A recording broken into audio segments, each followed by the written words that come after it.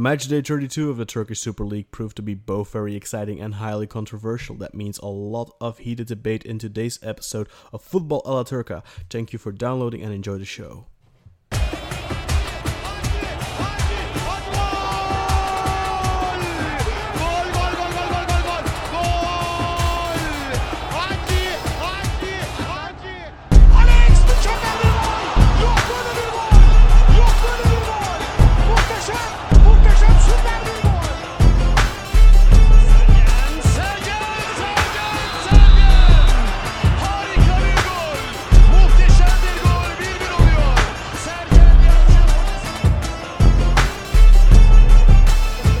Due to popular demand, we are joined once again by Pat Cox. Pat, thank you for joining us, and of course, as our Dinjar, we wouldn't have this almost celebration of Galatasaray's title without you, of course.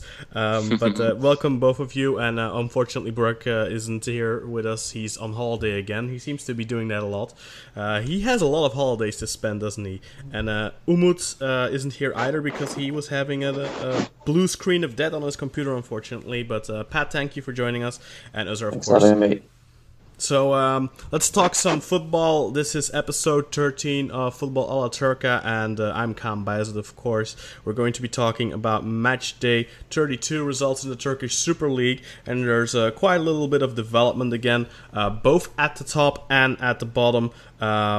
I'll get this out of the way quickly. We have our first relegation, official relegation. We already alluded to it last week that would probably happen this week. Akhisar are the unlucky ones that will definitely be dropping down. And of course, later this week, they still have the cup final to contest for with Galatasaray. So it's kind of funny to see that our cup finalists are 100% guaranteed in the second division next season, but they may also be in the Europa League depending on the result of that cup final. But we'll get to their match a little bit later. We'll start on Friday with the Antalyaspor Bursaspor match. This is also a very important match in regards to that relegation dogfight because Bursaspor still very much in the thick of things together with Göztepe and Erzurumspor. And wouldn't you know it, Bursaspor pull out the rabbit out of their hat and get a win away at, well, now 7th placed Antalyaspor, but until recently 5th placed Antalyaspor, who have now back-to-back losses against relegation candidates, if I'm not mistaken. They lost last week against Göztepe, I believe. But now they lose at home to Bursaspor. The only goal in this match coming in the 16th minute through former Galatasaray central defender Aurelien Şecu. There was also a red card for Adi Sissoko. He got double yellows actually in the 57th and in the 71st minute. Gonna throw to you first, Pat. Very uninspired performance by Antalyaspor, who still have everything to play for with that cup final later this week. Yeah, I thought it was an interesting result for sure. I didn't expect Bursaspor to get 1 point, let alone 3. So quite a surprising result in my eyes.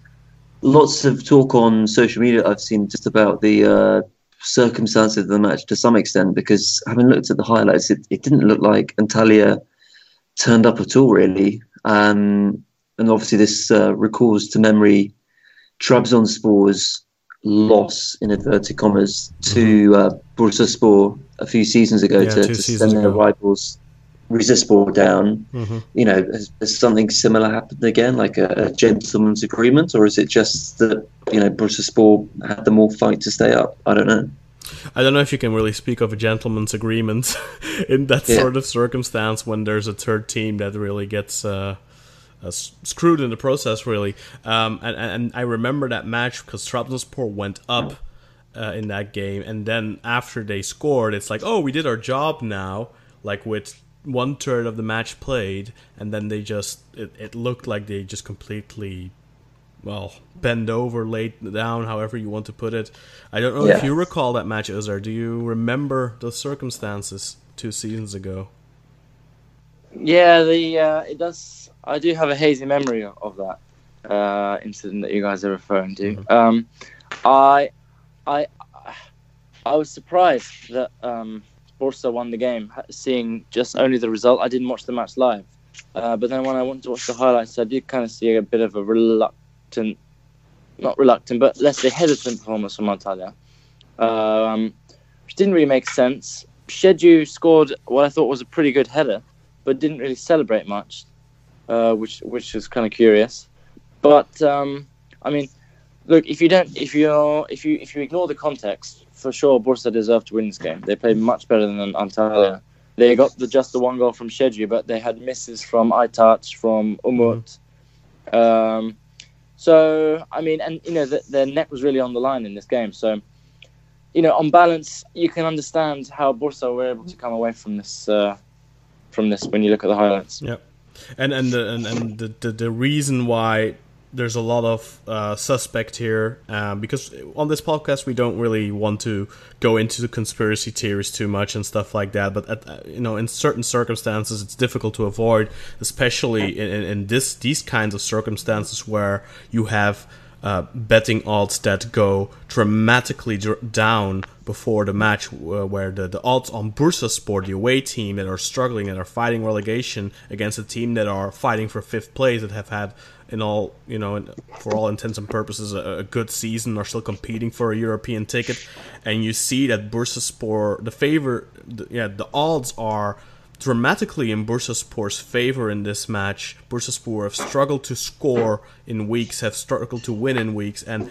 that's those types of things let alarm bells go off. And if you then go and watch the match and you see the input, the dedication from the Antalyaspor players, or rather the lack thereof, those alarm bells only start sounding louder and louder. And then, of course, the memories of 2 seasons ago, what happened against Trabzonspor on the final match day that sealed Rizespor's fate that season. It makes it a little difficult to not have second thoughts about this match. Obviously, if you just look purely at the game and you don't really pay attention to all those outside factors, and you don't keep in mind all the things I just said, then you would think, oh well, Bursaspor deserved that win. But it's very suspect that Antalyaspor seem to willingly be led to the slaughter banks, so to speak. Very weird to understand for a team that still have everything to... Motherfucker. Did you guys hear that? Yeah, I did, yeah. A fly. Is that what it was? You're kidding. It was a fucking fly, yeah. Oh, man. Yeah. I was really curious as to what was just happening there. That was a fly, yeah, no.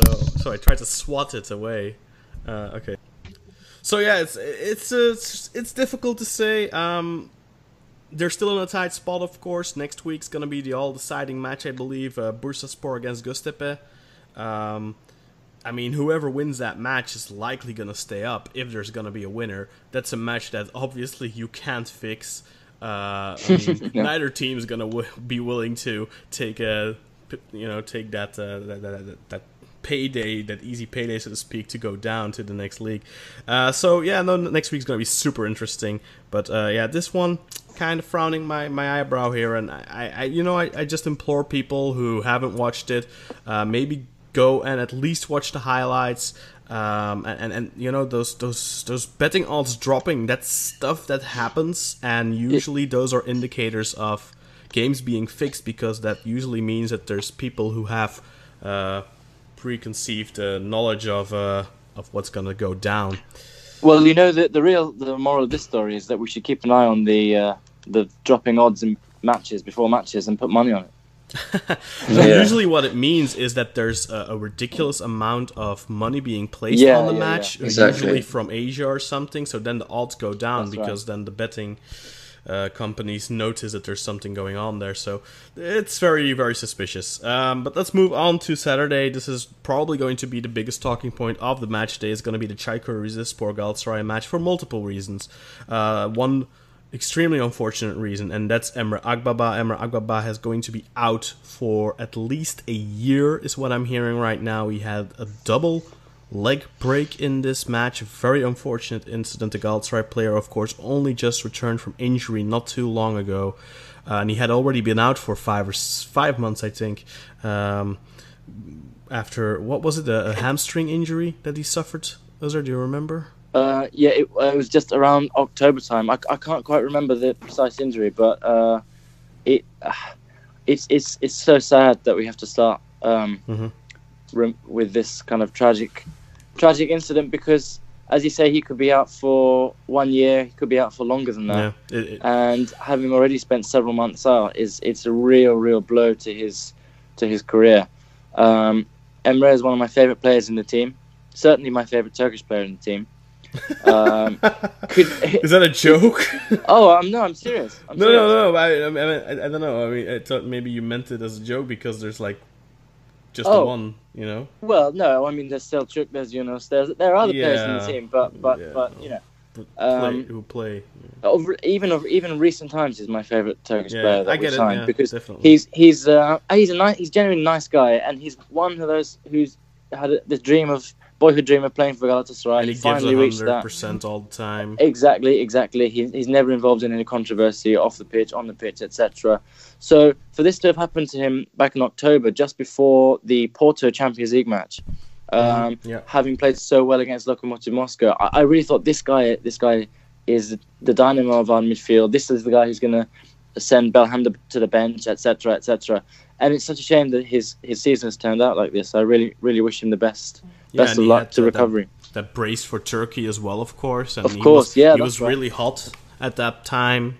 Hit the ground running with his career at Galatasaray. I think he scored on his debut as well and stuff like that. And then for something like this to happen, so it's really sad. We're gonna get back to it in a little bit. Let's quickly dig into the match proceedings first. Sure. So Soufiane Feghouli here, first getting the scoring started after just 9 minutes, put Galatasaray ahead. But Vedat Muric, the unavoidable Vedat Muric, he just keeps scoring. He can't stop. He equalizes just before halftime. Then it's Aminu Umar who puts the hosts in the lead just a couple of minutes after them seeing a red card for Brian Samudio. I think that was in the 72nd minute during Emre's injury. But then Mbaya Diagne gets the equalizer from the penalty spot in the 2nd minute of added time, and then he gets the winner. I believe it was the 6th minute of added time on the Soufiane Feghouli assist there with a very good header from Mbaya Diagne. And Diagne also missed a penalty in the 38th minute. That was awarded following a foul during a corner, but some controversy there, which may cause the match to be replayed if Rizespor appeal. I think they did appeal, so this match actually might have to be replayed. We'll have to wait and see what the decision on that is.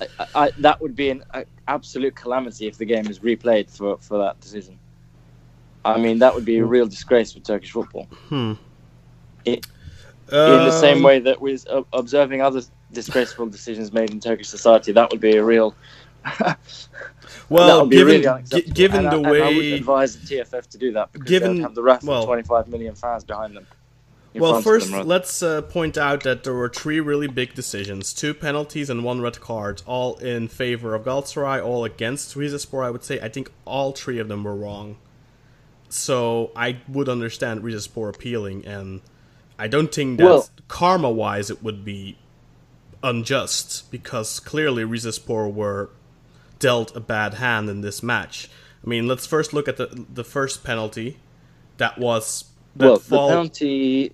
Okay, no, go on. No, go ahead. First. Well, I was going to say that the referee... Okay, you can point to a couple of decisions that certainly went our way, and I'm not disagreeing with that point of that. But firstly, the referee should have allowed the penalty to be retaken, the one that Diagne missed. Should never been given in the first place. Well, it was given nonetheless, and Galatasaray missed the penalty, despite the fact that several Rize and Galatasaray players jumped into the box as he was stepping up to take it. So, if the rules are rules, then the penalty should have been retaken. Yes, but the preceding rule,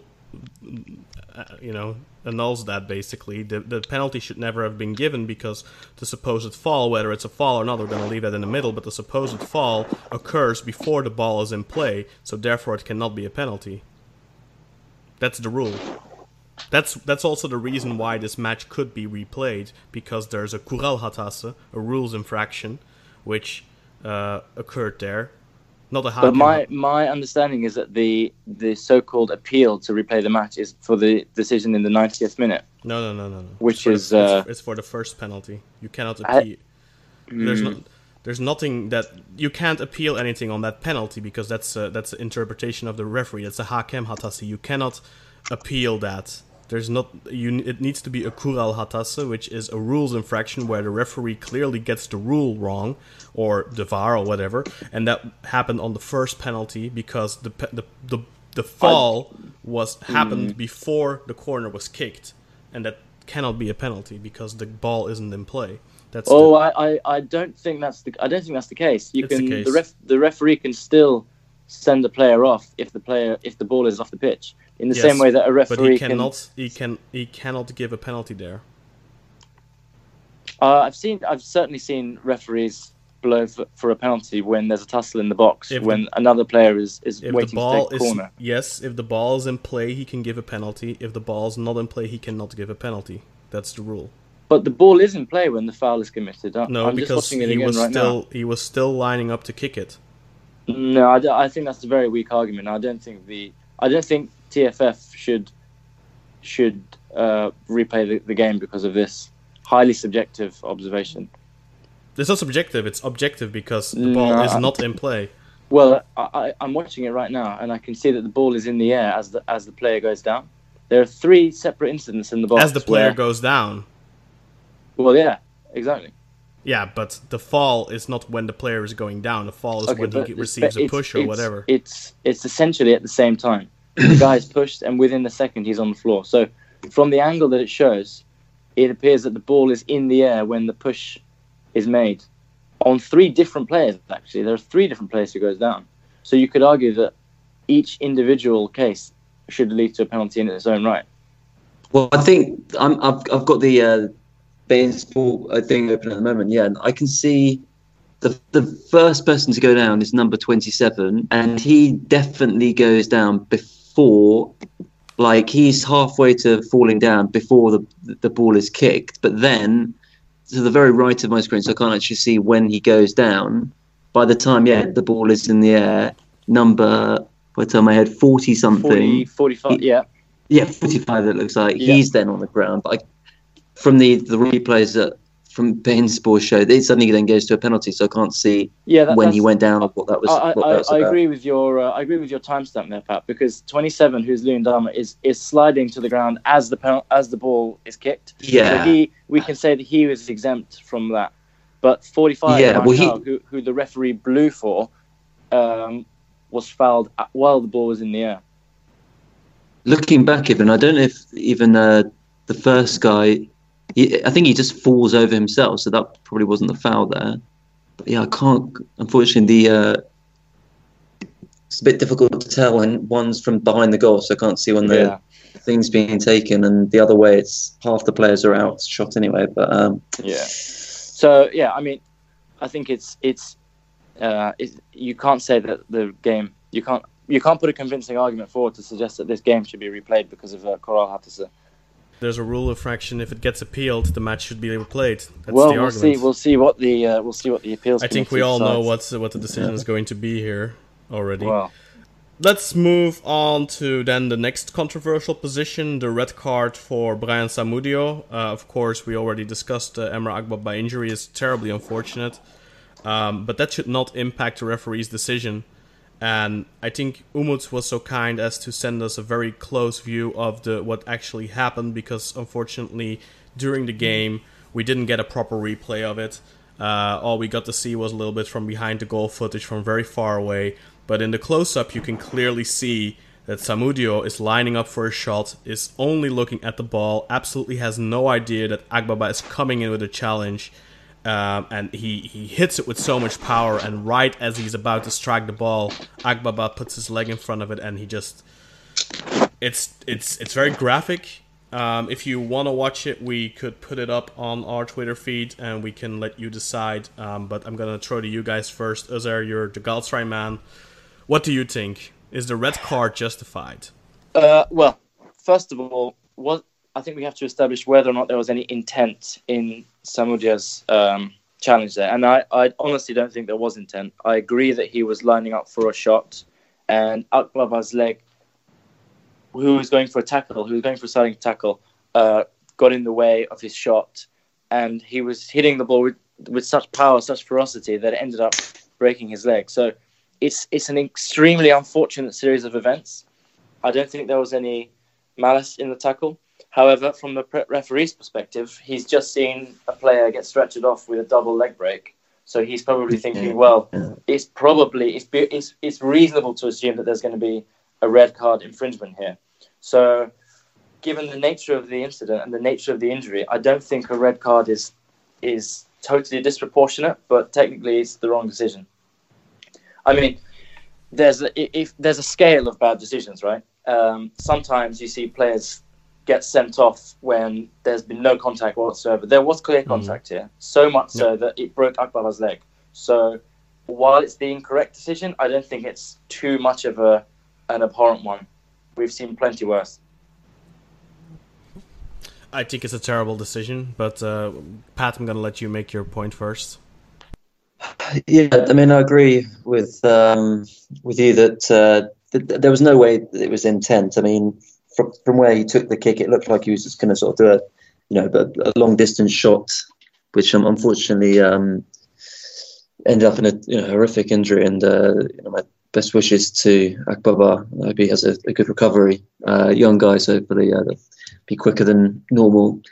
And again, I'm no rules expert in terms of what there is, but again, if there's no intent, if it was just something where he did go for the ball, unfortunately someone got it in, is it red cardable? Like, there was no intent, obviously, with such a bad injury, and you could see the effect that it had on the players. They must have known how that it was bad before any X-ray or anything else. Again, that may have just had that impression to go over the referee.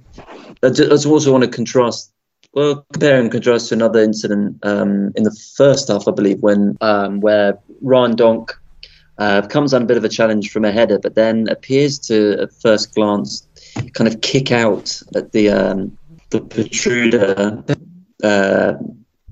only to kind of get in a bit of a scrap afterwards. My first thought when I saw this video was that, how did he only get a yellow card? Because it was a clear kind of deliberate. I guess when I had a second and third look at, there's someone kind of underneath him. So, naturally he was just trying to get up, basically.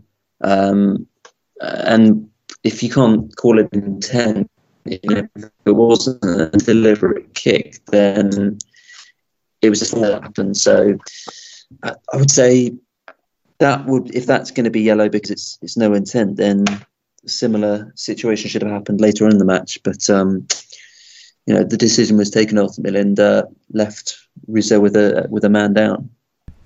Yeah, there's a couple of different interpretations for when a red card is given. So, for example, with studs, referees are going to look at intent. Referees are going to look at when it's a tackle at the height of the leg, where exactly the tackle is placed. Like, for example, if it's placed ankle height or something, and it's a challenge for the ball. Usually it's not gonna be a red, it's usually gonna be a yellow, but if it's like higher, like shin or something, then it's usually gonna be red.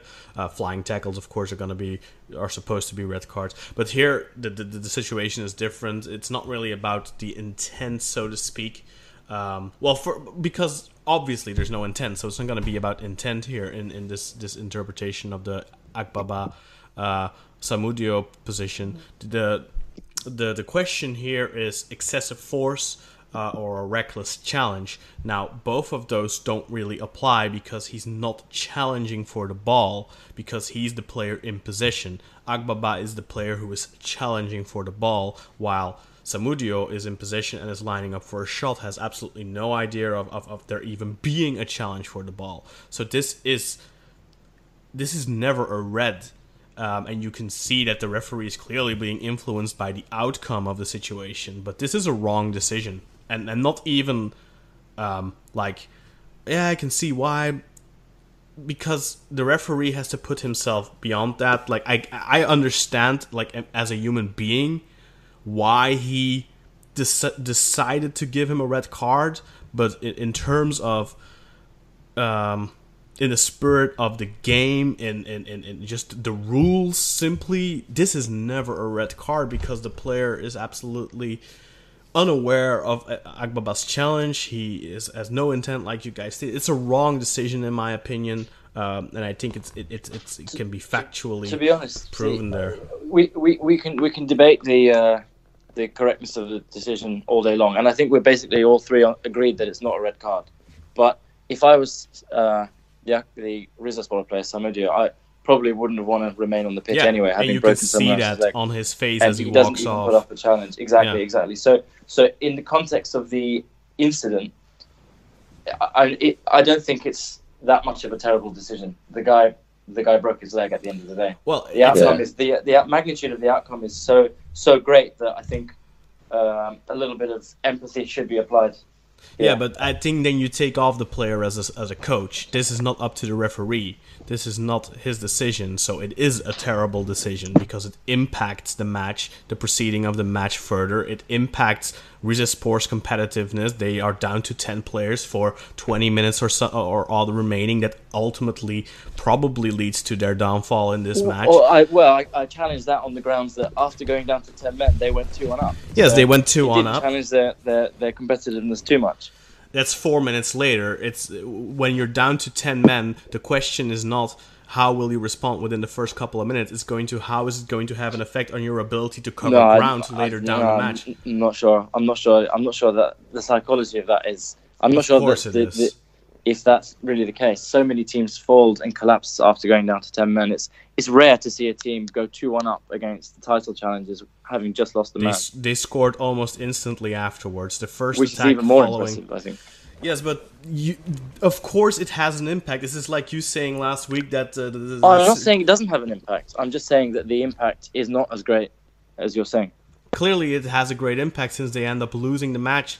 After the 2-2, then they don't have that extra man to put pressure on the ball on Feghouli, who swings in the cross, which was relatively pressureless, so to speak. So of course it has an impact further on their match and their downfall in the match. It's not a good decision by the referee because it's a wrong decision. So you can never... let's move on. Let's move on to the even more wrong decision, which is the penalty at the end, because I know that Galatasaray are getting a lot of stick for the way in which this game was turned around, but everything should be examined in the context of the match in its entirety, and later for the whole season.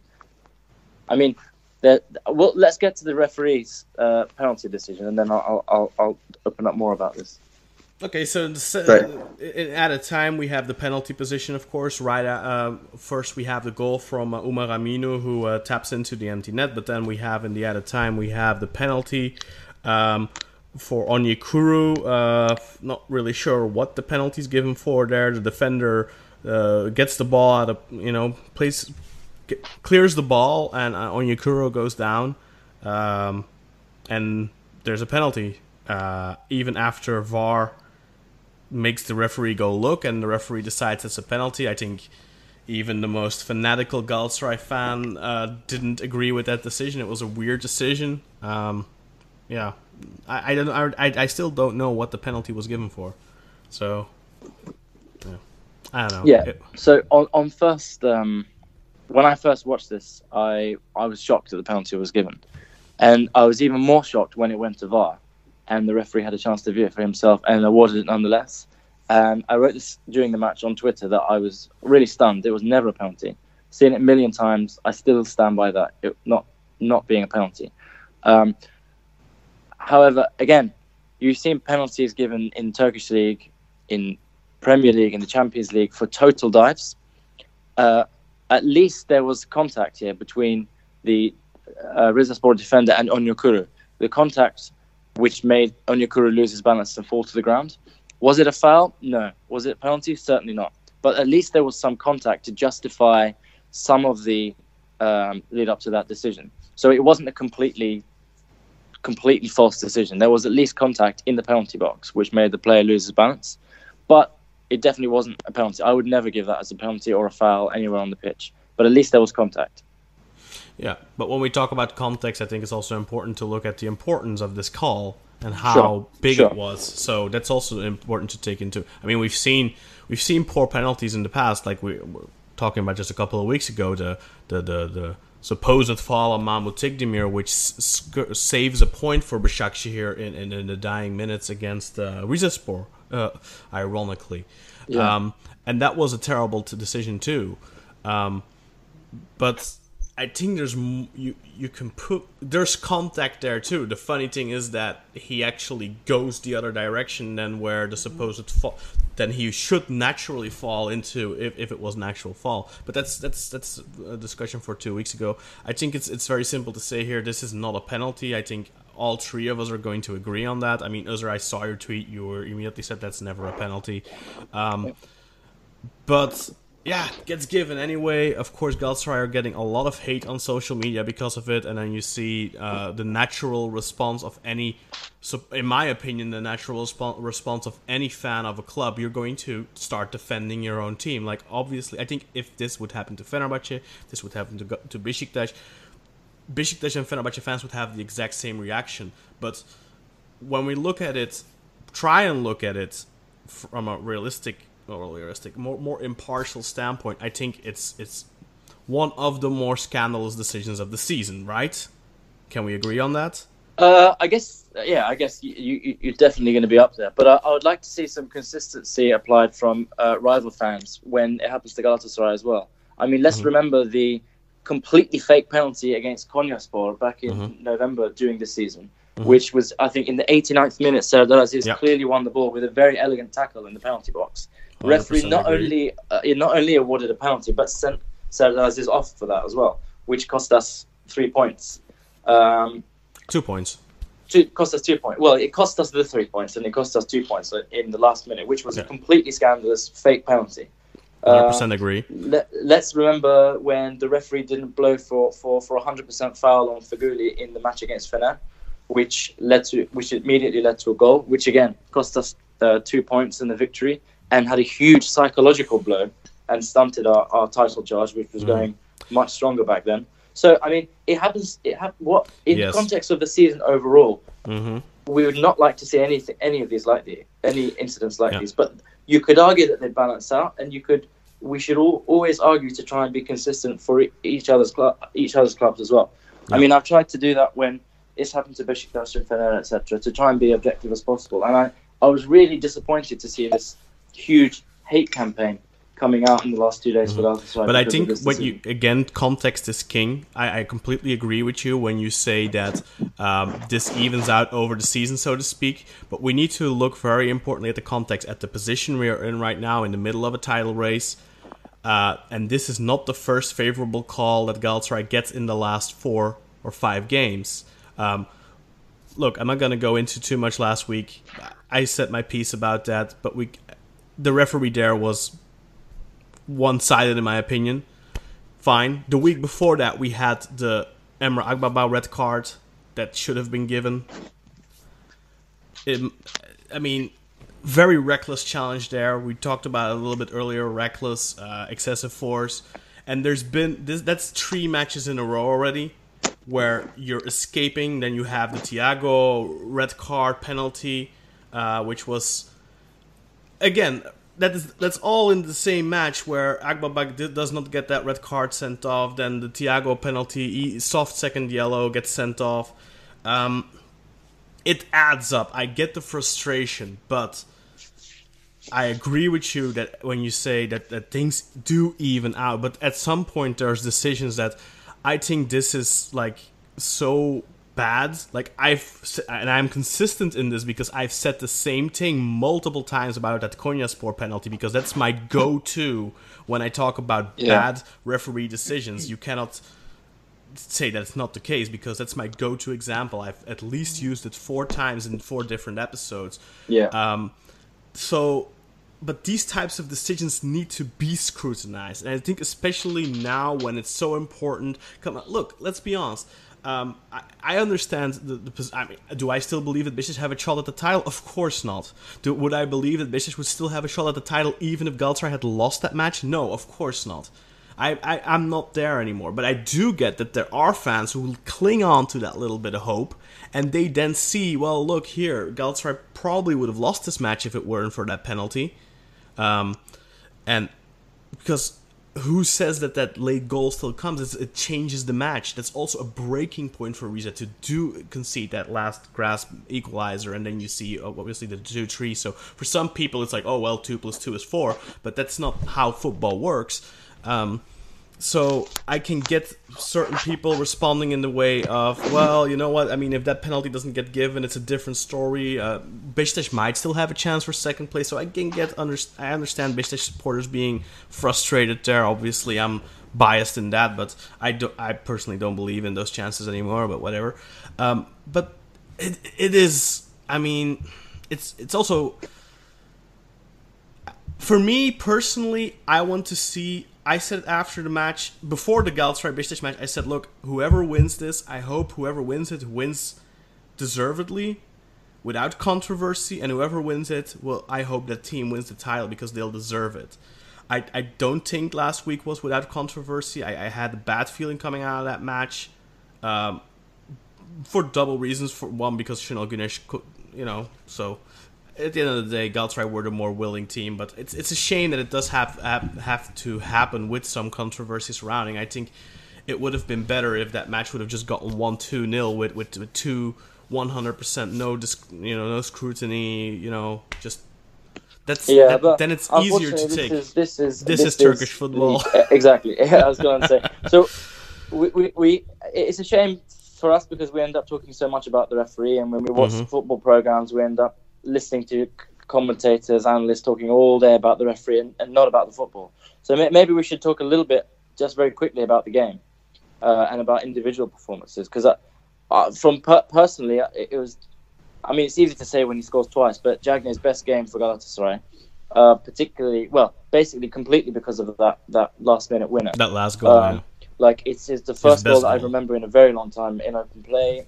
It's a header. It's a very difficult technique, and he manages to hit it on target, which is very impressive. And I think he really felt a massive weight come off his shoulders after scoring that goal, because you could see it. Yeah, his celebrations. Because his celebrations of any other goal are like very Mario Balotelli-esque.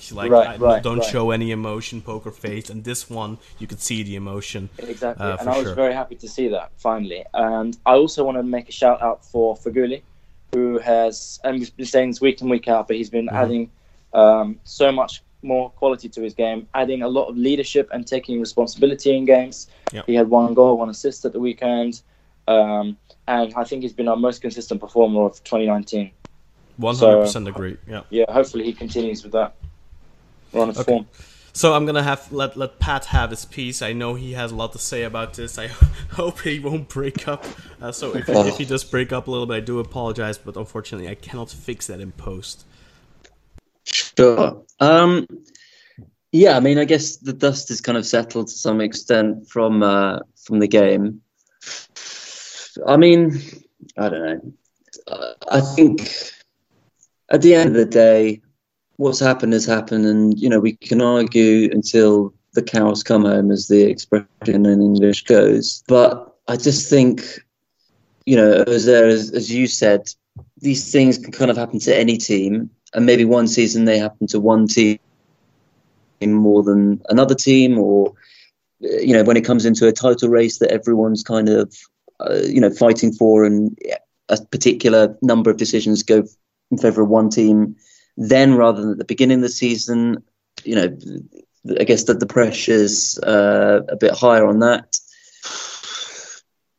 And, there's as fans, there's nothing really we can do. We can just discuss, as we do here or on social media or on the thousands and thousands of WhatsApp groups I'm sure there are across Turkey and the world discussing this. But,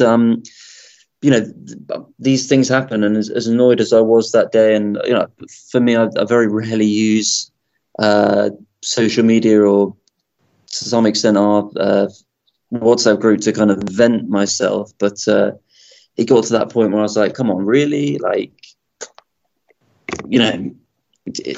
just the number of decisions that I guess helped the game. This could also be because if I'd known, I think at about the 90-minute mark, that there were 12 minutes of additional time added on. I definitely would have put a small throttle on Galatasaray to win, just to at least make some money out of a bad situation, which unfortunately I didn't do, and only regretted 5 or 10 minutes later. But I don't know. I mean, there's not really much you can do about it.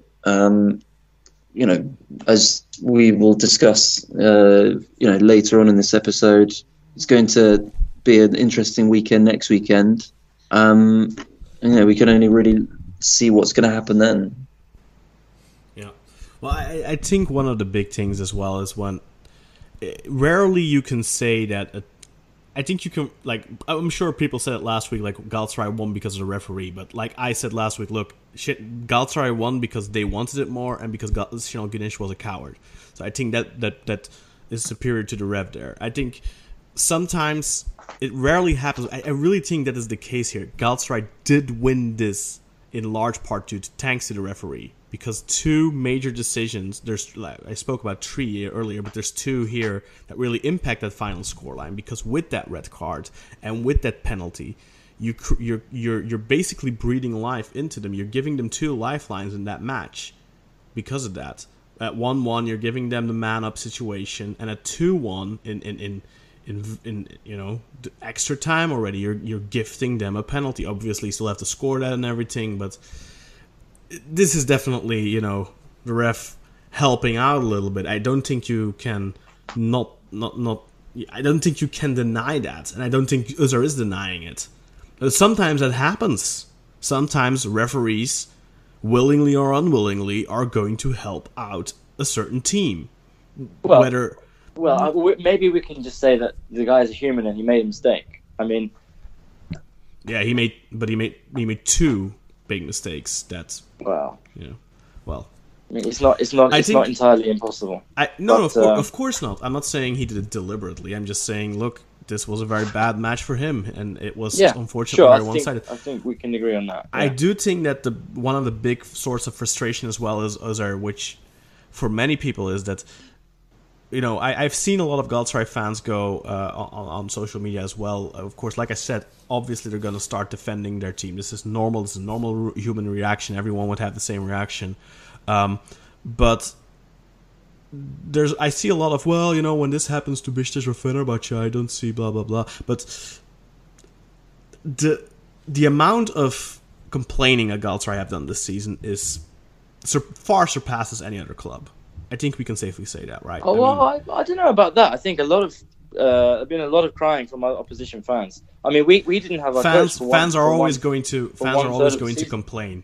Fans are always going to complain, but the complaining when it comes from the top, from the coach, from the board members, I think in that case, surely it's Fenerbahçe who are top of that league. Didn't they make another announcement the other day in fact yesterday, 12th of May, something I don't think I actually bothered to read. There's been a lot of crying coming out of Fener as a way of deflecting their failure on the pitch.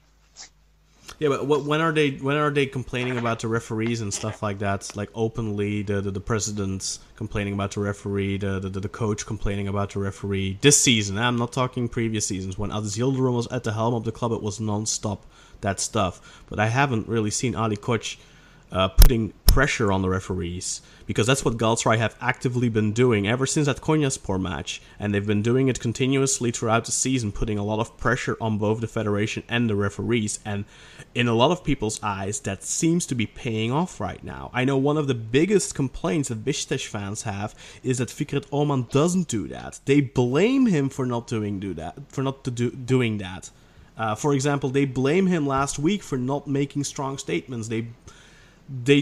I don't, by the way. I'm very much of the opinion that I don't want presidents getting involved. A coach is allowed to speak his mind, but that should be limited to the post-match interview, and he shouldn't be going on for 2 to 3 weeks afterwards complaining about the referee. Like, look, after the Lokomotiv Galatasaray match, Fatih Terim didn't even speak about the performance of his team. He spoke about the decision that happened, that the 17 teams decided to say, no, we're not going to support you in this, in trying to basically force referees in a position of after the Konyaspor game where, Galatasaray tried to get those 2 referees suspended.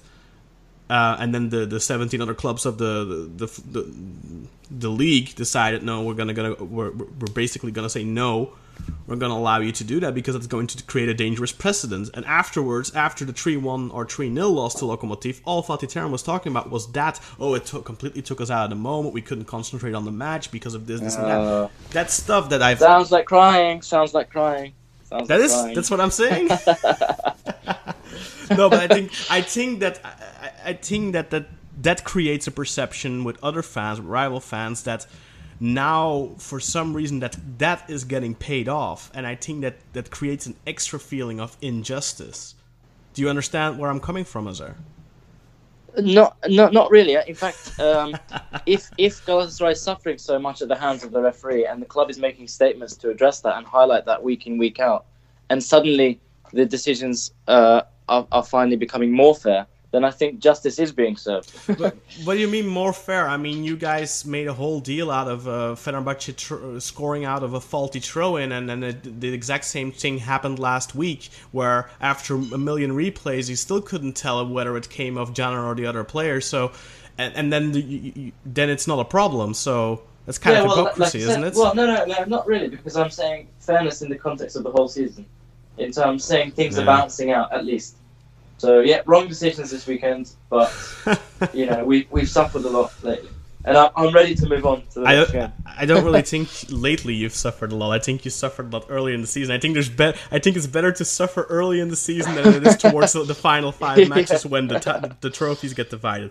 But unless Pat has something to add, let's move on, because otherwise this is gonna be too much. And all your hate mail can be sent to idon'tgiveafuck at gmail.com. This is an R-rated show, ladies and gentlemen.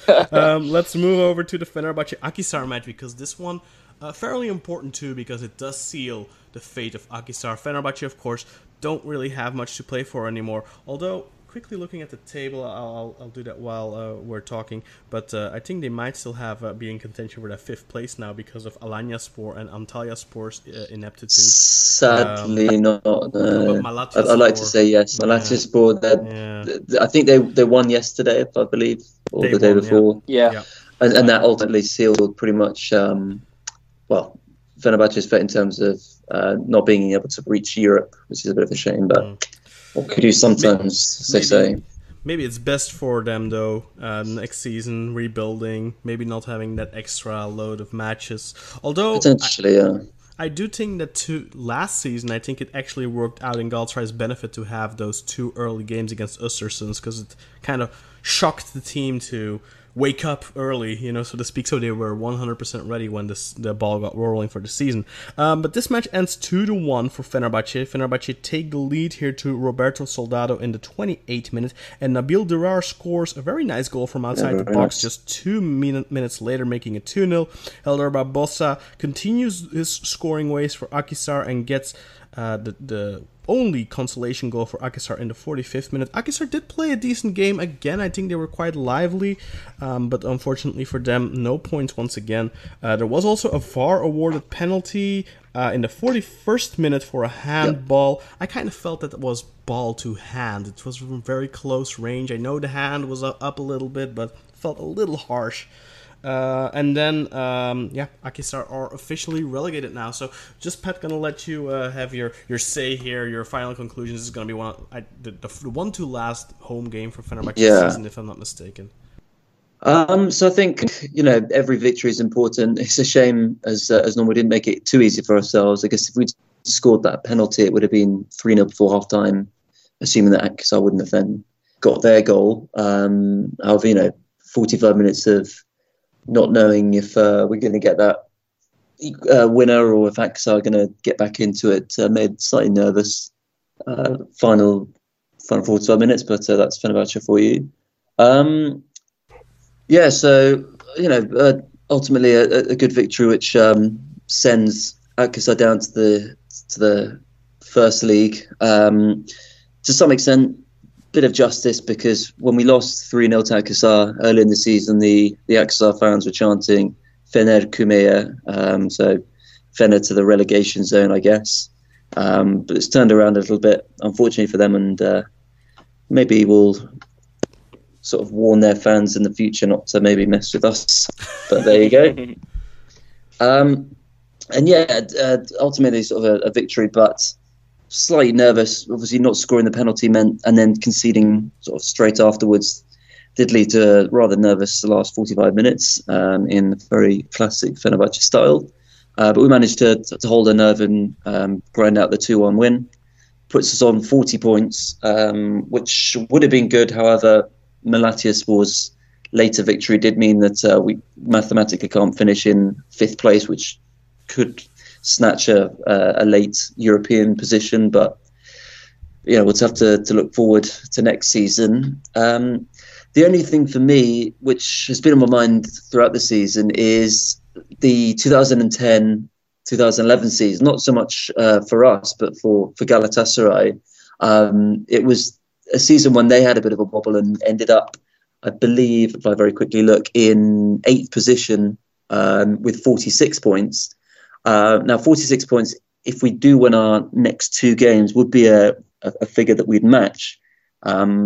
Ultimately, we could finish as high as 6th or sort of somewhere in between. But I think just for the sort of, like I wouldn't call it a moral victory, but a moral draw at the end of the day, we can say that, well, when you had your bad season, you got the same number of points as we did. So kind of balances out to some extent. And, then obviously, as Ern will remember very well, because we were in the same room when it happened, Galatasaray then won the championship the next season. So, those were the days. Yeah, exactly. A few years ago now. But quite a few FSs at that point. Yeah, I think I needed a few more after the match to drown my sorrows. So, if we've got Erzurumspor away next week, and it'll be a tough game because Erzurumspor have been on a bit of a revival in recent weeks, and they know. I think that assuming that Göztepe win their game or even draw the game before, Erzurum will have to win to kind of stay up. So Fener will be against it, I guess. But final day of the season game at home to Antalya could mean that we do hit that 46 points, and at least for me, maybe some other fans, get that sort of equal standing with a bad Galatasaray season. Yeah, I think it's a really interesting point, Pat. I've just been looking at the tables as well, and you're right. If Fener win the next 2 games, it'll match that season from Gala. I think what makes it worse compared to 10 years ago, I think like social media has taken off so much, and we're all on Twitter, and we're all kind of taking the piss out of each other all the time. And it's been going on for months and months with Fenerbahce. It's really added a lot of pressure onto the club. But also, the change at the top, Ali Koç coming in after such a long time with Aziz Yildirim. Suddenly, the whole Fenerbahce Jamia is expecting Fener to go up a level. This is what they've been waiting for years. And suddenly, it's had a totally opposite effect, which has added another kind of psychological blow to everyone involved in the club. That's why it's been so difficult for them to kind of get out of this hole, I think. Of course, yeah. But that's a process, of course. You can't just... Process, right. Yeah. And I think for that, obviously I can understand things, and there are lots of changes, both sort of on and off the field for Fenerbahce. And, if we can get those 2 final victories, and regardless of where it sits us at the end of the season, we could finish 6th, which on paper isn't so bad.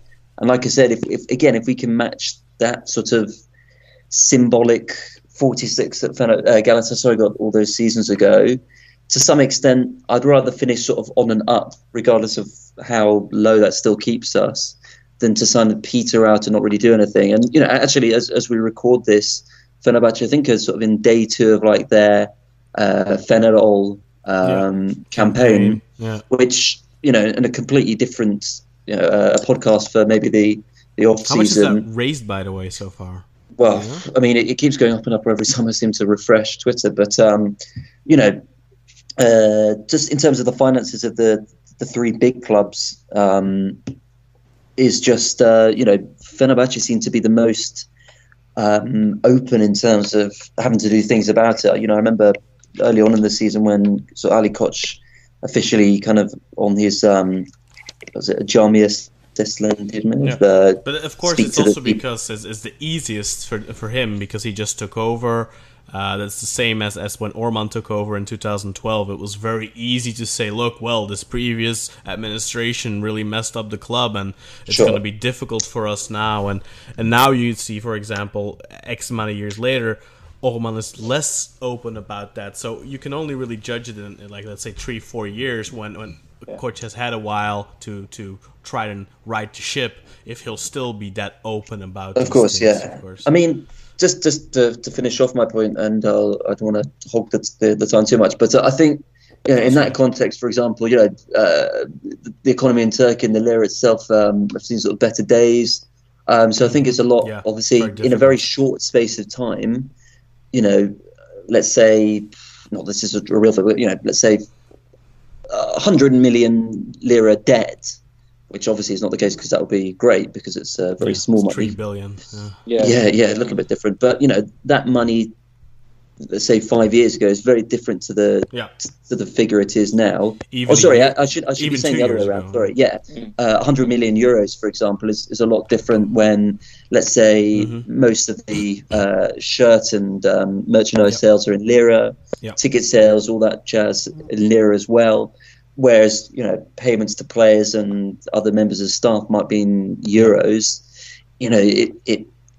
I think we're going to see a lot of changes in the background in terms of whether transfers or people sort of coming through the door quite quickly. I know, as I've been seeing on your Twitter account recently, lots of references to that 100 million euros for Diagne. Whether that will happen, might be a bit of a dream, but I'm sure he'll make a bit of a tidy sum.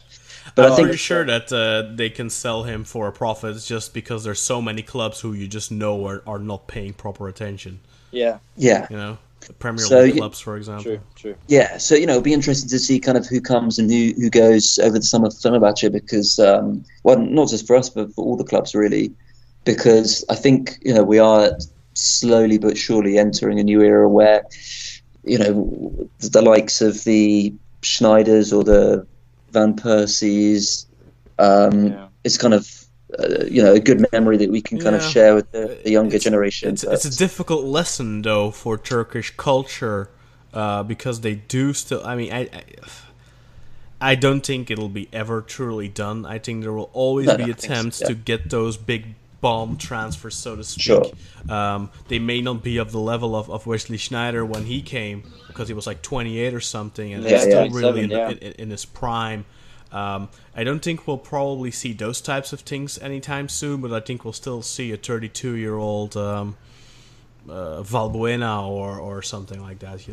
Maybe not for the 4.5 or 4 million euro contracts, but 2.5 million is still a lot of money for a lot of players. Exactly. I don't know how that exploded so suddenly because I remember just in the beginning of the decade, 2.5 million in Turkey was a lot of money for a contract. And then we saw that slowly shift where even the Turkish players, Selçuk, Burak, were the first ones, I think, that started making close to 3 million a year, which was really extravagant. But it all came with the success too, because you did get those big players, Sneijder, those heavy paid foreigners, and then of course the good Turks are gonna want to pay raise too. I think we're seeing a little bit of a negative trend since the early 2010s in those wages because. From the mid 2000s to the late 2000s to 2010 or so, 2.5 million was pretty much the ceiling that you would see. That was like the best paid player in Turkey would earn 2.5 million. Now, just not even a decade later, we're seeing 4.5 million quite frequently. Pepe last season had 4.7 or something. Negredo had 4.3. Gomis had 4.3. We see now Feguli, I think he's on 4.5. Valbuena is on like 4.5 or something. We see a lot of these really big 4+ million contracts, even though the economy, as you said, has not improved at all. I mean, the economy now in Turkey is worse than it was in 2010. Unfortunately, and that's going to make it only more difficult for these types of things. These Fener all campaigns. I think in 2010 that would have been a lot more lucrative. Sure, obviously. You know, and we're seeing also now next season the shirts are going to be 250 liras, and fans are up in arms, like they feel like they're getting priced out. They can't afford these shirts anymore, or at least they can only maybe afford one shirt, and many of them are just not going to buy it out of principle, and they're blaming the club, they're blaming the president, the board. Like, how can you do this? 250 euros. But what people also need to keep in mind, these shirts are still produced by Nike, they're still produced by Adidas, they're still produced by Puma, whatever. And if you look at the euro value, that has pretty much stayed around the 35 to 40 euro mark for over a decade. They're making a lot less on these shirts in Turkey than they are on a shirt in Belgium, so to speak, or a shirt in Holland, where these shirts are close to 100 euros a piece. More than double the price that they're getting for the shirts in Turkey. And these are still conglomerate companies. These Adidas, Nike, they're gonna they want the profit. Obviously, a Galatasaray, a Beşiktaş are gonna sell a lot more shirts than an Anderlecht are going to sell, than even an Ajax are going to sell. You know, no matter how popular Ajax is, Ajax are not going to sell 500,000 shirts in a season.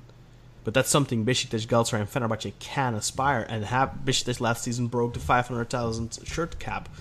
That's pretty high up there if you compare that to other big clubs in Europe. Many, you know, if that would be, let's say, an Italian club that sold 500,000, they would go up in the next echelon of the next tier of how much money they're going to get the next time their contract comes around. But for example, a Beşiktaş, Galatasaray, Fenerbahçe are never going to be able to get a 10, 15 million euro a year sponsorship deal with Adidas or Nike, simply because the economy in Turkey doesn't allow those shirts to bring in that much money. It's not prudent for those companies. End rant, sorry for that, but I did want to pick in on that. Anything left to add, Pat, on the Fenerbahçe performance? Yeah, I mean, I think it was obviously a couple of good moments, but yeah, it would have been nice to at least score that third goal just to calm the nerves. But I think it's just, you know, the final push, like I said, to trying to get those two final victories just to finish off the season, maybe on a bit of a high. On a high note. Yeah. And then, you know, kind of look forward to seeing what's going to happen over the summer. Okay. Let's move over to another very important match. This one, again, for the relegation zone. Göztepe Sivasspor, a goal-scoring festivity, so to speak. 3-3 at full time. Emre Kılınç here putting the visitors ahead after just 8 minutes. Deniz Kara, again, he keeps on scoring for Göztepe. Maybe he started scoring a little bit too late, but at least he's scoring. Gets the equalizer in the 10th minutes. Then Berkan Emir, unfortunately for Göztepe, scores an own goal in the 33rd minute. But Cameron Jerome makes it 2-2 in the 54th minute, and then Mohamed Demir from a free kick makes it 2-3 in the 80th minute, but Göztepe got back into it as Axel Ngando made it 3-3 in the 82nd minute, but again, Cameron Jerome involved in that goal there. The Cameron Jerome effect, as Burak likes to put it. Of course, his connotations are a little different. But there was also a red card here for Wallace Reis that came just before the free kick goal from Mohamed Demir. I think he got a second yellow there, but I didn't note the time of the first yellow. And Mohamed Demir scoring out of the resulting free kick. We haven't seen much of Mohamed Demir. He was a very kick. Hot commodity a couple of years ago when he was at Gaziantepspor, and he went to Trabzonspor. He was a very highly rated young upcoming striker, just like Cenk Tosun. They were coming up at around the same time, similar age. But we kind of seen him fade away in the last season or two. But this very good free kick, as Pat pointed out there. Deniz Kara had also a goal disallowed when the scoreline was 2-2. That was for offside. VAR showed that was a correct decision. We also had Alparslan Öztürk hit the crossing when it was 3-3. That could have been the 3-4 because Andre Castro taps in the rebound, makes it 4-3 for Göztepe, but again ruled off for offside. So Göztepe are going to feel very unlucky, are going to be disappointed that they only got 1 point, but they keep 1 point ahead of Bursaspor in the standing. But really, these home games are where Göztepe kind of had left themselves hanging a little bit. And I'm going to throw to you first, Özür, because I know, and everyone knows by now, that you have definitely some affection for this club. Absolutely. Anything red and yellow, and I fall straight for it. But Göztepe, yeah, I mean, what a game this was. Really thrilling match. Actually, Sivas' second goal, if I quickly move to Sivas, was absolutely class. It was such a fluid move, really like oozing quality. It was like watching Brazil video from the 1970s. It was really impressive. But Göztepe were able to pull it back, and 3-3. Jerome with 1 goal and 1 assist. Alparslan's shot that you referred to earlier was really impressive. The commentator almost lost himself. I think we can establish that he is a Göztepe fan himself. He looked like it sounded like he'd lost his voice after screaming Alparslan, and then realised he'd hit the post. He kind of calmed down a little bit. I think Göztepe had 2 goals disallowed as well. So altogether, it just shows how really hungry and up for it they were in front of their home fans. And 3-3 is not a bad result for them, because it means that everything is nicely poised for next weekend's finale against Bursaspor. And well, we all know who I'll be supporting in that game. Yeah, and we know, of course, if Göztepe were to win that match, they will be safe, because then they would move 4 points clear of Bursaspor. No, actually, I'm telling a lie there, because depending on what Erzurum will do against Fenerbahce, but if they beat Bursaspor, Bursaspor are relegated. I think so, yeah. Yeah, Bursaspor will be relegated, and then it just depends on what Erzurumspor do against Fener. But obviously, last chance match is a must-win for Bursaspor. A draw there doesn't really help either team, really, but it helps Bursa less because they're still a point behind. But then at least will probably go down to the wire. Just quickly gonna throw to you, Pat. What's your expectation next week of that Bursaspor-Göztepe match? I don't know. My early prediction would probably be a draw. I think both teams are going to be fighting it out, and ultimately they'll sort of cancel out their efforts.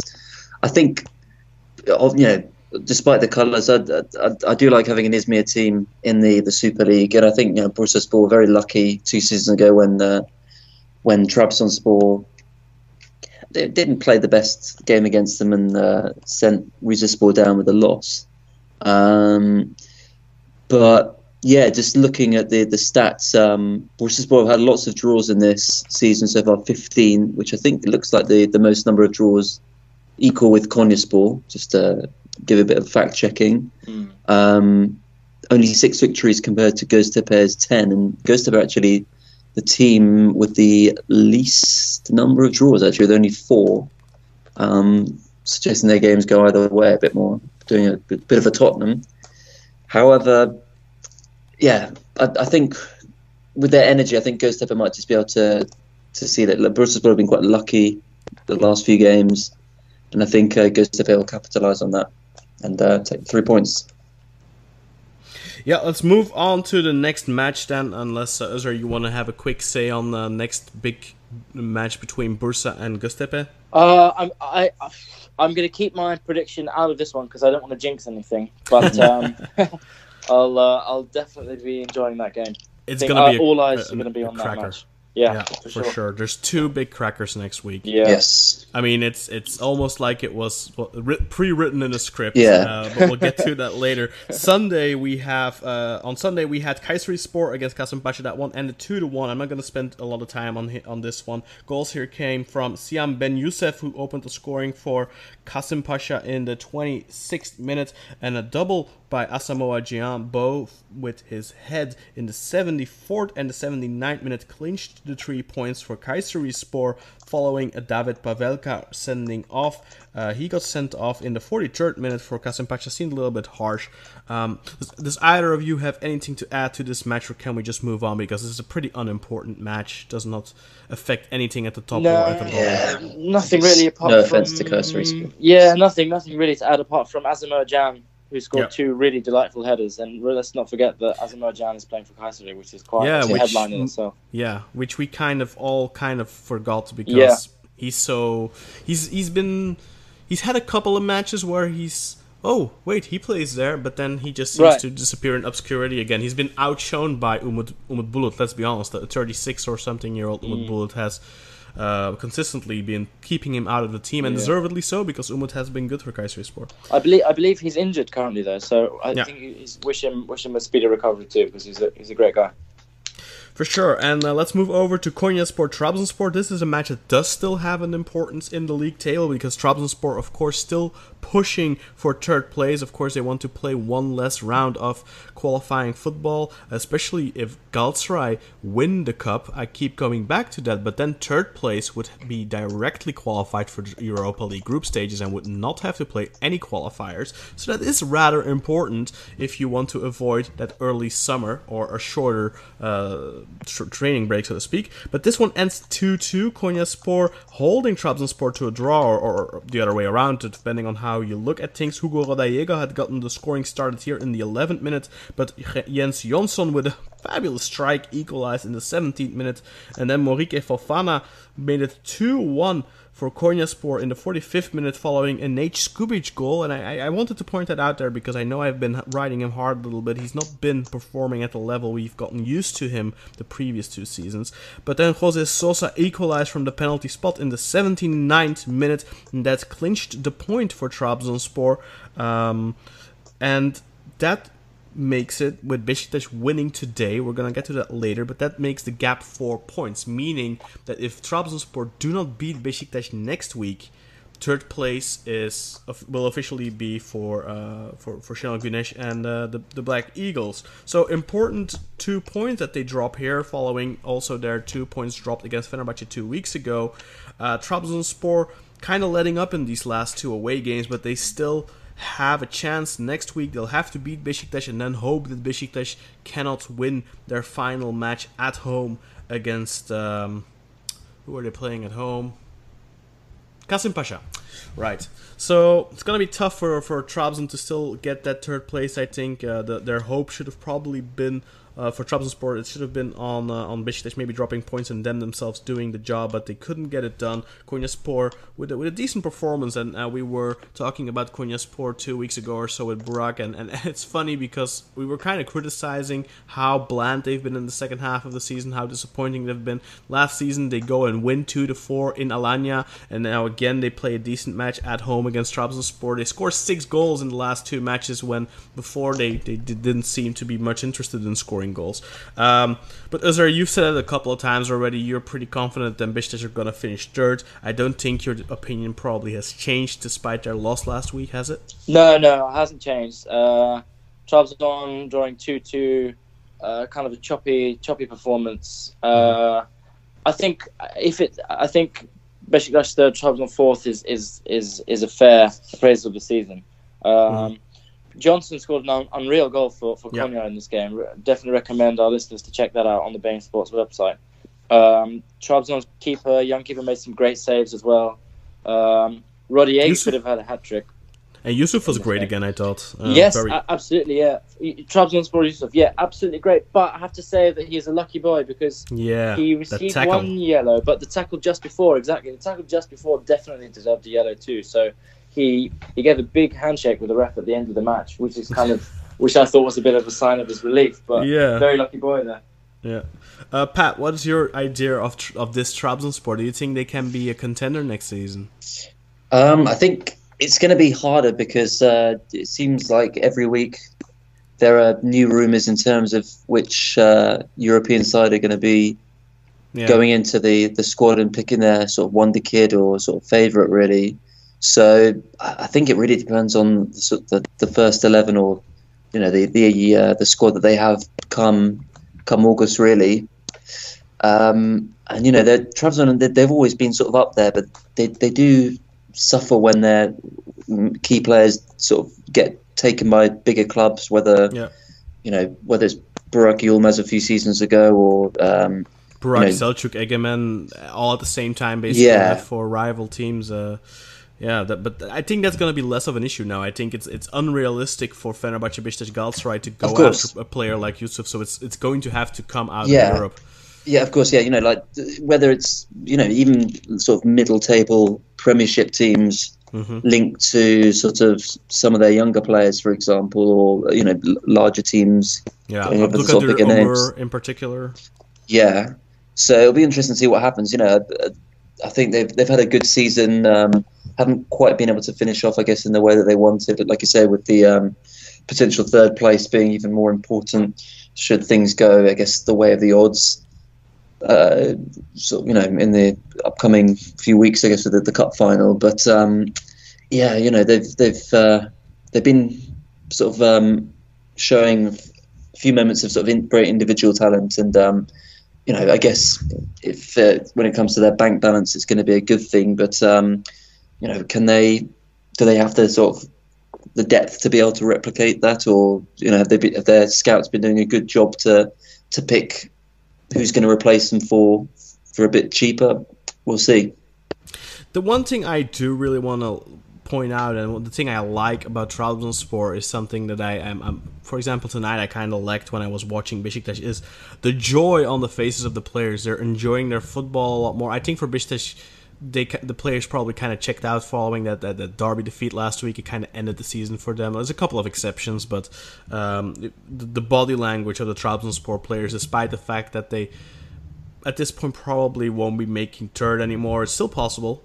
But I do like that enthusiasm we see with a lot of younger players. But even a guy like Hugo Rodallega, who's like 34 years old, he's still very much enjoying his football. Always so gleeful, happy when he scores a goal and contributes to the team.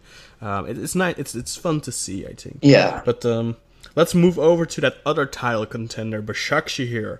For a while there, it looked like things were going to go south for them against Ankaragücü when Tyler Boyd, who else than the unavoidable Tyler Boyd, puts the visitors ahead after 17 minutes. A very interesting goal and just another classy goal, really. I don't know if it was a little bit of luck or it was class, but Tyler Boyd, once again, getting on the score sheet, puts the visitors ahead. And that's the score at halftime, too. And I think a lot of people start thinking, oh boy, are they going to drop points again? Are they going to fumble it again? But almost immediately out of the gate, Riyad Bayic finally gets a goal because he's been getting quite a lot of minutes this season. And it's difficult to grasp because he's been, in my opinion, quite poor. He never seems to score. He's never really involved in goals. He seems to be losing a lot of the duels all the time. And then you see what they have on the bench with Demba Ba, with Adebayor. And still Riyad Bayic is getting picked over those two most of the time. But he gets on the score sheet here just a minute into the second half. And then Robinho makes it 2-1 in the 62nd minute. There was a very interesting little handball position here that was conveniently ignored by the referees. I don't think it was included in the highlights either, but I did see Özür, I think you tweeted that one out, didn't you? Yeah. The handball situation for Başakşehir. Yeah, that's right. Yeah. It did look pretty clear to me from when I was watching, because I watched that game live. So it was a very questionable decision from the ref. Yeah. Indeed, and when we're talking about controversial decisions and consistency, we have to apply that here too. Yeah. That was another one of those, and that's not the only one, because there's another couple of things here in this match where a couple of those Başakşehir players were on a yellow card, and a lot of those players were getting saved, so to speak, for the derby and starting on the bench. I think Irfan Can might have started on the bench, quite a few, because it was like, oh, they're starting with the B team. What's this all about? But obviously they're saving their best. They don't want to get those players that are risking at a yellow card and to get a suspension against Galatasaray next week, because it's obviously the big final. There's a couple of even in the highlights you could see it, but throughout the match, and this has kind of been a thing that's been bothering me about them throughout the season. Really, a lot of those positions where you're, well, that's a clear yellow card, and it's fine that a referee misses that once or twice, but if it consistently happens week in, week out, where players like Irfan Can is one that jumps out to me a lot. He makes a lot of those yellow card types of falls and gets away with it a lot, and that's those things add up, because take for example a Caner Erkin. He gets booked if he looks at you wrong. And that ends up in, I think he's got like 8 or 9 yellow cards already this season. I'm not saying it's undeserved. That's fine, but I think when we're talking about consistency, Özür was talking about it earlier, I think we see a lot of lack of consistency when it comes to yellow cards in particular, which those suspensions add up to. Those suspensions can become important when you miss an important key player in a particular difficult away game or something. Those can always be decisive on the 34 match schedule on the season. And I kind of felt in this match we had that penalty position, but then we also had a couple of falls where I was baffled at the end of the full-time whistle that Başakşehir didn't get a single yellow card, because there were at least 3 or 4 positions where they should have gotten a yellow, a clear yellow, not like, oh, it could be a yellow. No, that has to be a yellow. Do you agree with that, Özer? Yeah, I do, and I think that certain players have kind of a reputation that precedes them. We've seen that with Quaresma as well. We've seen that with Burak Yilmaz and his diving that he's sometimes rightfully, sometimes wrongfully accused of. So I guess these players build up a certain amount of baggage over time that they have to carry around with them. That's curious then, because then you see a guy like Emre who you would expect to have that baggage, but he can do basically anything he wants. Yeah, it's interesting. Emre's an interesting player in many ways. Great player too. Yeah, fantastic player. Without doubt, the best Turkish midfielder still, even at that age. I mean, sometimes he gets away with it. But then again, I think back to, I can think of a few high-profile red cards that I've seen him given. Not excluding one against Galatasaray a couple of years ago when he was at Fenerbahce. The famous tongue-out response from Felipe Melo is what springs to mind when I think of that. But going back to your initial point there about consistency, it's not really fair for a player to be punished for having a reputation as being a foul or a tackle or whatever if that individual circumstance didn't warrant a card. So yeah, it's just another example of lack of consistency.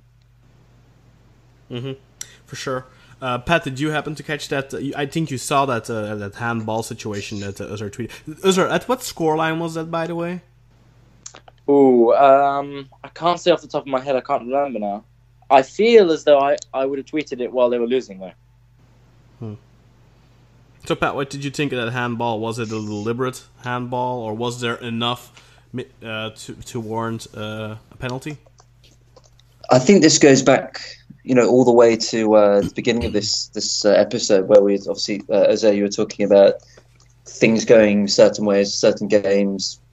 I guess one of the most frustrating things when we do talk about decisions from the referees is, at times there doesn't seem to be sort of too much consistency in terms of the direction goes. And, I think for me, seeing that, and let's say being as honest as I can remember, again, probably most of the time, if most refs had seen that sort of on average, for example, they probably would have given the call. It just so happened that this week, either they didn't see it or, it was missed somehow or whatever. I think that feels kind of like one of those things. If that happens in the 5th minute of added time and it's Başakşehir who need a goal, that's going to go to VAR. That's going to go. Sure. The referee's going to watch, and that's going to get a penalty awarded, because that's the type of. I think they've gotten penalties for less in the last 5 or 6 weeks. You know what I mean? Yeah, but ultimately, again, it's something that when the season finishes and one team are champions, another team aren't. I was going to say one set of fans would be angry or not, but then I remembered who's kind of playing here. But a couple of people might be. Well, I guess it's more teams of other fans who don't want one of those teams to win would be a bit more upset. But football's football, I guess. And it's interesting as well that the Başakşehir president, for the first time, I think, really spoke out after the match, and he was saying something along the lines of, "I have full faith in my players for next week's match, but I don't have faith in the external factors that have been plaguing Galatasaray's matches the last 2 weeks." Please give me a break, Mr. Chairman. Yeah, I mean, he's getting involved. I mean, I don't really know why, what the point is there. I don't think there's much pressure that he can put on the referees. There's another person who could, though. Let's hope he doesn't get involved again. Let's. But But yeah, Başakşehir get the win, turn things round, and keep the thriller going, because obviously both teams are on 66 points with that win for Başakşehir and the earlier win for Galatasaray. That means it's gonna go down to the wire. But next week, we will, if there's a winner next week, we will know who's the champion. Because regardless of who wins next week, that team will win the league. Yeah. Because they're head-to-head, because they drew the first match. So if there is a winner, the only way we don't know the champion next week is if it's a draw. But if there's a winner, if it's Galatasaray, they're champions. If it's a Başakşehir, they're champions. So it's going to be a very exciting match. It's going to be a very intense match. I don't know if that's something that people are realizing yet, if that the title will more than likely be decided next week, with still 2 matches to go, because it's so close right now. But even though mathematically Galatasaray, if they would win and Başakşehir would lose, they could still end on level points. It's just the head-to-head will be in favor of whoever wins, because they drew the first match. So next week, it's all on the line. It's going to be a super fun match, I think, to watch for the neutral. And let's hope that there's no controversy in this one. Let's hope there's not a position where, oh, the referee handed that game to this team or that team. Let's hope the best team wins next week, and that I think whoever wins that match will deserve the title, because regardless of what we're scrutinizing here in terms of well, you know, this penalty, or Başakşehir are getting the favorable decisions, Galatasaray are getting the favorable decisions. At the end of the day, you're looking at the 2 teams that have been most consistent throughout the season. I think Galatasaray, if you make the argument, like even Beşiktaş fans, and I'm speaking as a Beşiktaş fan, I think Beşiktaş have been good in the second half of the season, and based on that, they had that little claim to the title, but their first half of the season was so terrible. That they really that's not. You have to look at the 34 matches as a whole, and if you play such a bad first half of the season, it's almost impossible that you're going to win the title at the end of the ride. Galatasaray didn't have a great first half of the season, but they were consistent. More consistent now in the second half of the season, the first half of the season, but still, they've been consistent throughout the season. They've never been truly, really bad. They've never been truly, really good. I think they've always operated at a level of maybe mediocrity, because I do think that whoever wins the title this season is going to be a mediocre champion, whether that's Galatasaray or Başakşehir. Because I said it before, Başakşehir 35 points first half of the season, kind of mediocre. They've had their slip up in the last couple of weeks, which makes their second half of the season that had been very strong up until then kind of mediocre. So but whoever wins the title, those 2 teams have been the most consistent teams vying for the championship since day one until the end, and I think whoever wins it will deserve it. Would you gentlemen agree with that? Regardless of how you feel about Başakşehir as a club, you have to look at the effort put in by the coach and those players who do deserve credit. There's not their fault that they play for a fake club. I totally agree. I mean, a few weeks ago, let's say at least a month ago, before Galatasaray were really back in the race, we were saying that these guys off the pitch, they have a load of baggage, tons of issues, but the football that they're playing deserves to be applauded. You've got guys like Edin Visca, who I still think, irrespective of who wins the league, by the way, I still think he should be the most valuable player in the league. In terms of contribution, he'll be the MVP. I think guys like Emre Belözoğlu, who lead on the pitch in terms of his leadership for the rest of the players, in terms of his physical presence, in terms of how he's looked after himself, in terms of his ability. He's an example off the pitch, and sometimes behaviour on the pitch too is obviously something else. But purely in footballing terms, excellent player. They do have a really great squad. So, yeah, I agree with the sentiment that whoever wins will deserve it, subject to any controversy next week. Yeah. And that's why I'm saying let's hope there's no controversy. Yeah, let's just hope that the best team. Yes, exactly. Yes, please. Indeed. Let's move over to the next one, and we'll quickly gloss over it. Malatyaspor beating Erzurumspor. Again, Erzurumspor in a position where they have to win. Malatyaspor, with that win, probably clinched themselves 5th place, because they're now 5 points ahead anyone else.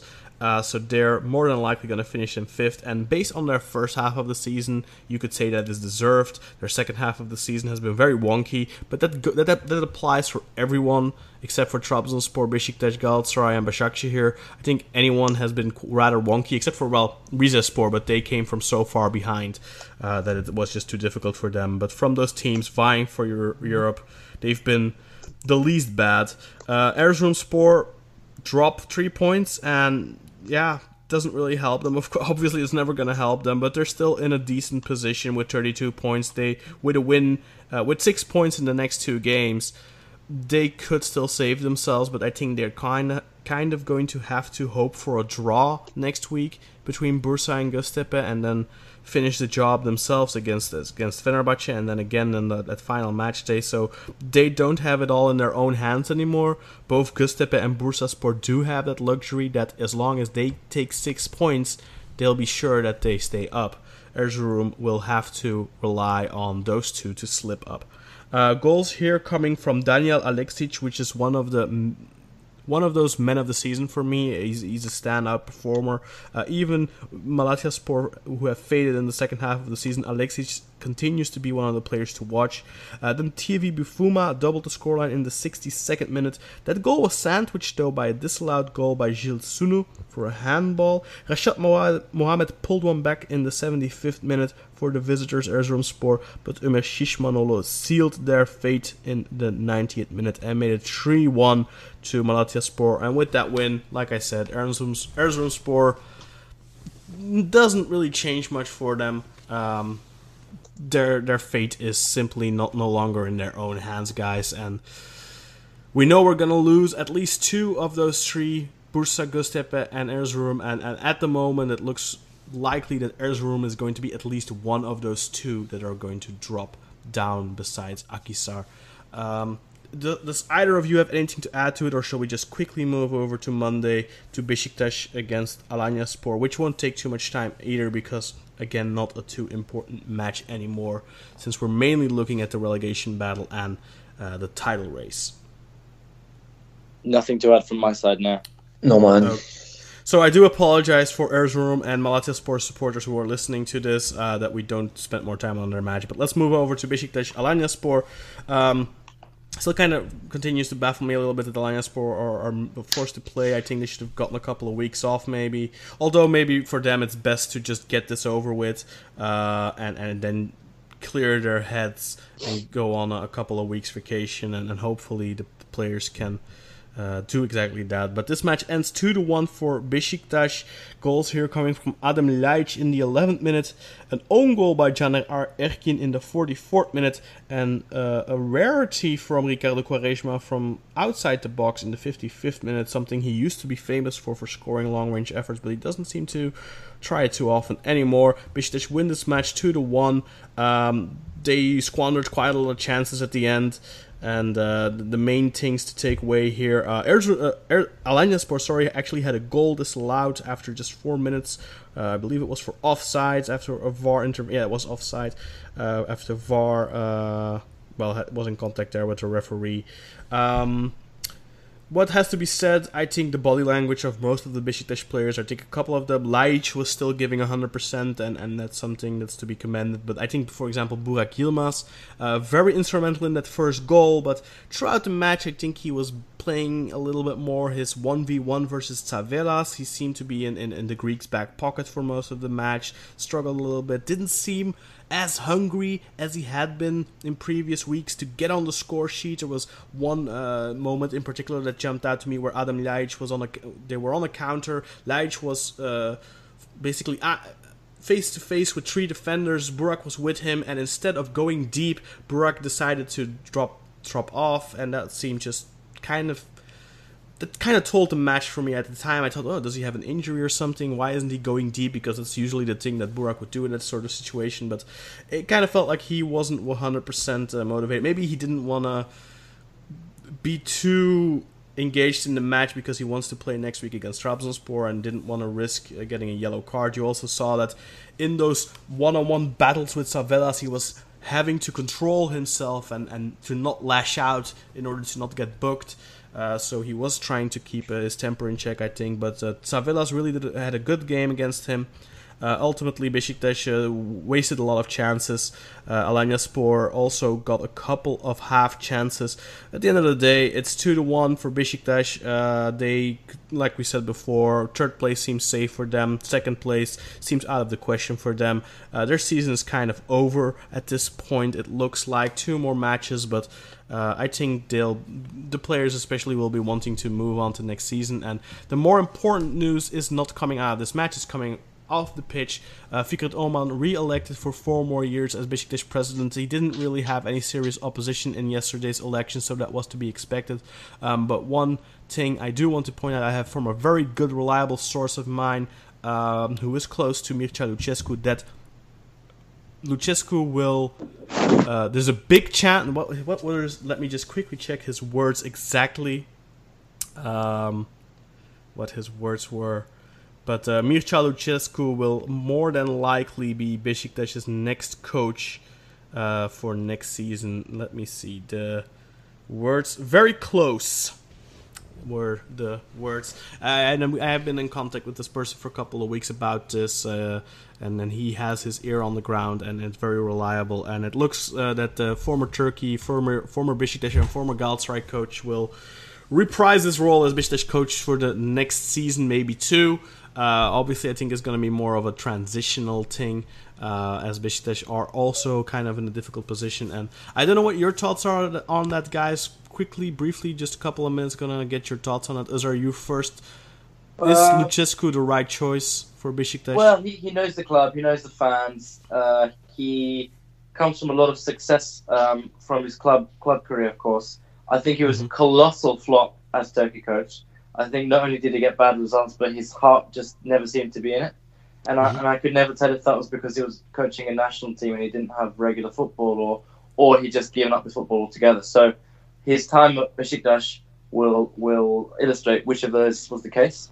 It might define the end of his career, so to speak. Pretty much. And to be honest, if he comes in as a transitional period, if you mean that insofar as he's going to come just for a couple of years and then retire, then I don't necessarily think that's a good appointment for Besiktas, because he won't take the job as seriously as someone who's looking to kickstart or develop their career. Yeah, Pat, what do you think? Yeah, I think it's always a risk with let's say veteran managers, elder statesmen, or whatever you want to call them. Because I think there are lots of younger, let's say, managers who who've done the time at the Anatolia clubs, who are in a position maybe to try and ply their trade in one of the bigger clubs. But also Turkish football obviously can sometimes have provide long careers for some managers, but month-long tenures for others. And it might be that he's out the door before we know it, or he's there. He's doing a Terim and he's there for a few seasons. Yeah, I mean, Terim, of course, he's 10 years younger or so. It's still a little bit of a different situation.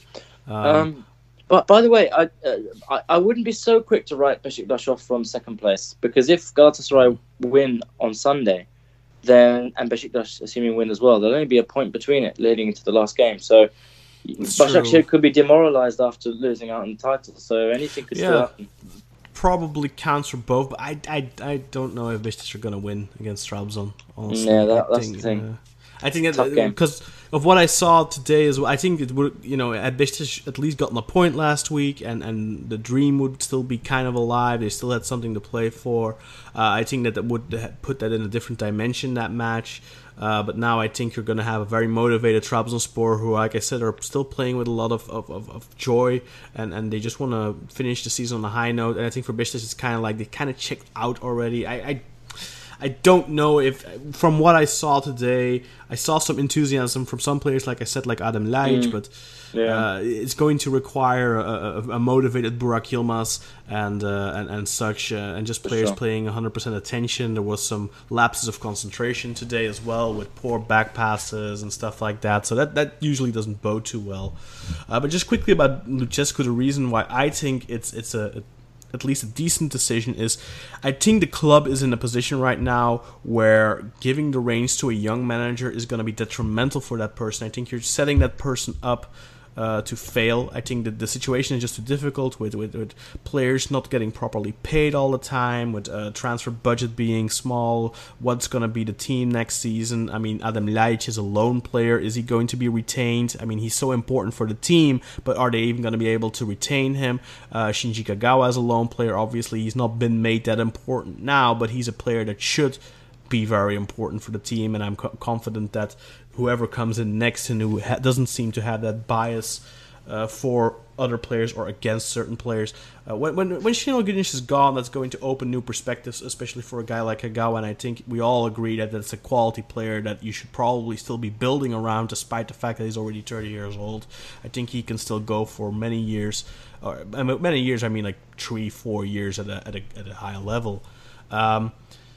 I think with that in mind, it's you don't really know what's going to be Beşiktaş next season. Yes, you know Burak Yilmaz is still going to be there, but Burak Yilmaz without a Ljajic to feed him, without a Kagawa to feed him, with Quaresma probably leaving, he probably should leave, but, you know, and then the wing situation. Beşiktaş are a question mark still for next season. I think it's tough to bring in a young coach. Let's say you give Guti the reins, and then you don't really give him a proper squad to compete with.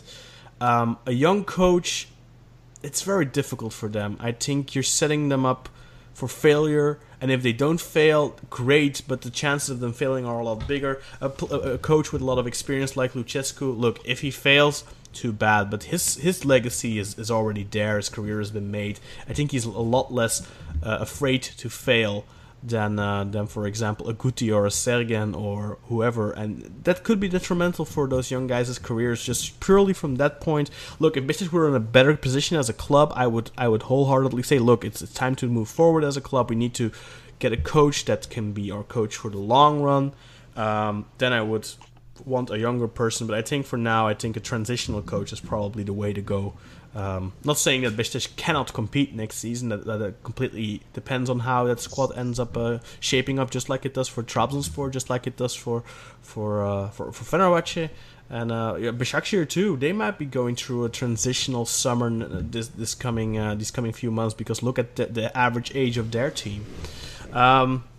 But I think that's gonna do it for this week. We spent a lot of time on Galatasaray. We spent a little bit of time on the rest. But we gave the people what they want. Indeed. Well, people really seem to enjoy our debate last week. So let's just quickly look at the bottom and the top of the table before we close down the episode. But at the top of the table, we already said it earlier, 66 points, co-leaders right now, Galatasaray and Başakşehir. Obviously, Galatasaray have the better goal differential, but that will only come into play should next week end on a draw. If there's a winner next week, regardless of who it is, Galatasaray or Başakşehir, that team will be crowned the 2018-2019 Turkish Super League champions. Beşiktaş are in third place with 62 points, 4 points behind the joint leaders, and then we have a 5-point drop off to Trabzonspor, who are on 57 points. So even if Beşiktaş lose next week against Trabzonspor, they can still secure their third spot if they win their last match. Obviously, they would have to win, because if they draw and Trabzonspor win, then they would end on level points, and Trabzonspor will take it on head-to-head. So Beşiktaş still aren't out of the woods yet for third place, but they still have a slight chance for second place too, as I already pointed to. Then let's drop down quickly to 10th place. There we have Fenerbahce. I'm just mentioning that quickly because they've been at the bottom of the table for so long this season, but as Pat pointed out, they're slowly climbing into the left side of the column, so just one more spot and then they're on the left side of the column. Getting closer. They're on 40 points right now, level points with Çaykur Rizespor and Kayserispor. Now let's move down to the bottom of the table, where it's truly interesting. We have 3 teams still vying to stay in it, and that's Bursaspor and Göztepe and Erzurumspor. Göztepe on 34 points, Bursa on 33, and Erzurum on 32. So those next 2 matches will be deciding if Göztepe win then Bursaspor are relegated next week, but of course it is in Bursa, so we will see. Next week, the two big matches to watch are, of course, Galatasaray Başakşehir and Bursaspor Göztepe, but there's also Trabzonspor Beşiktaş, which will be interesting, and Fenerbahçe Erzurumspor Fenerbahçe, sorry, it'll be in Erzurum. So those are the big matches to look forward to for next week for match day 33 of the Turkish Super League. I think that'll do it for this week, guys. Got a lot of editing to do here because we had some technical difficulties, unfortunately, but I want to thank both of you, and I want to thank the listeners, of course, for listening, and I hope they'll be back next week for what will probably be the conclusive match day for a lot of things, both at the top and the bottom at the Super League, guys. Uzar, thank you, and Pat, thank you very much for jumping in and subbing in for Burak. Thank you very much, guys.